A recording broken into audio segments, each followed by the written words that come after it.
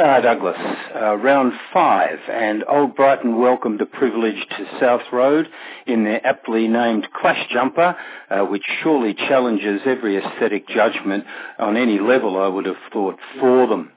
Doug, I'd like to thank President Shane and his committee and everyone involved in organising yesterday's luncheon for them. I was humbled by the many kind words that came my way and greatly appreciated the support of family, friends and all in attendance for them.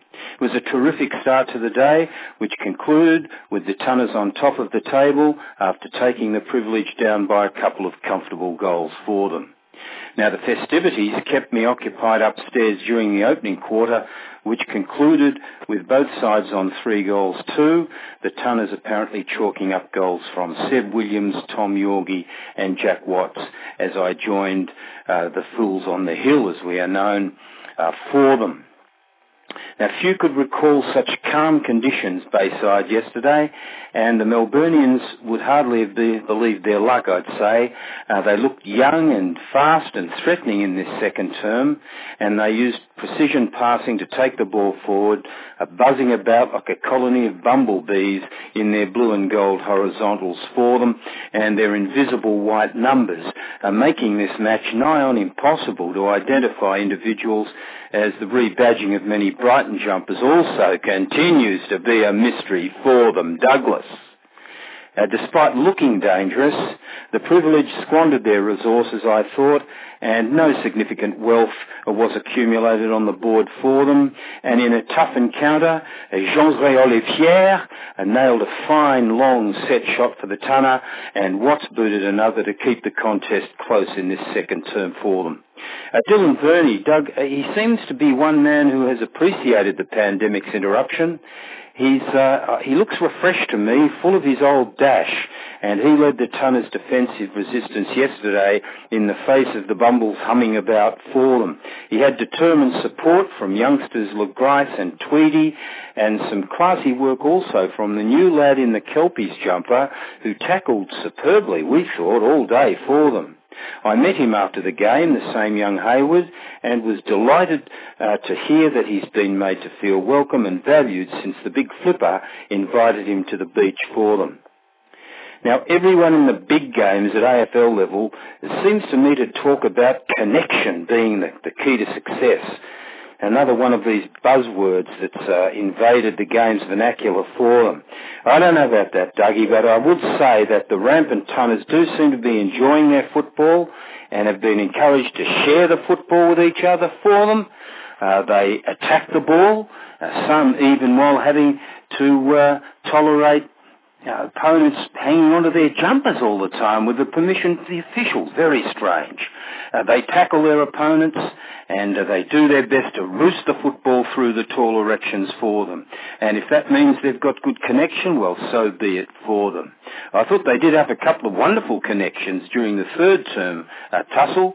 I hadn't made it back to the hill when the legendary Far King, father of Tom, and I paused in our conversation to watch little Bobby's superb shot from the South Road boundary sail over our heads for them.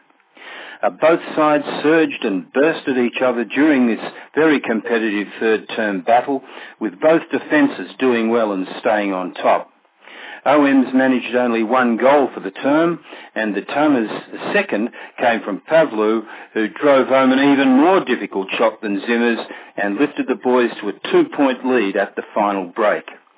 Mr. Lawrence, now besieged by an endless supply of dim sims, asked my opinion about the state of the game, and I told him I was trusting in the modern tradition of proving far too tough for the privileged when it came to the crunch for them.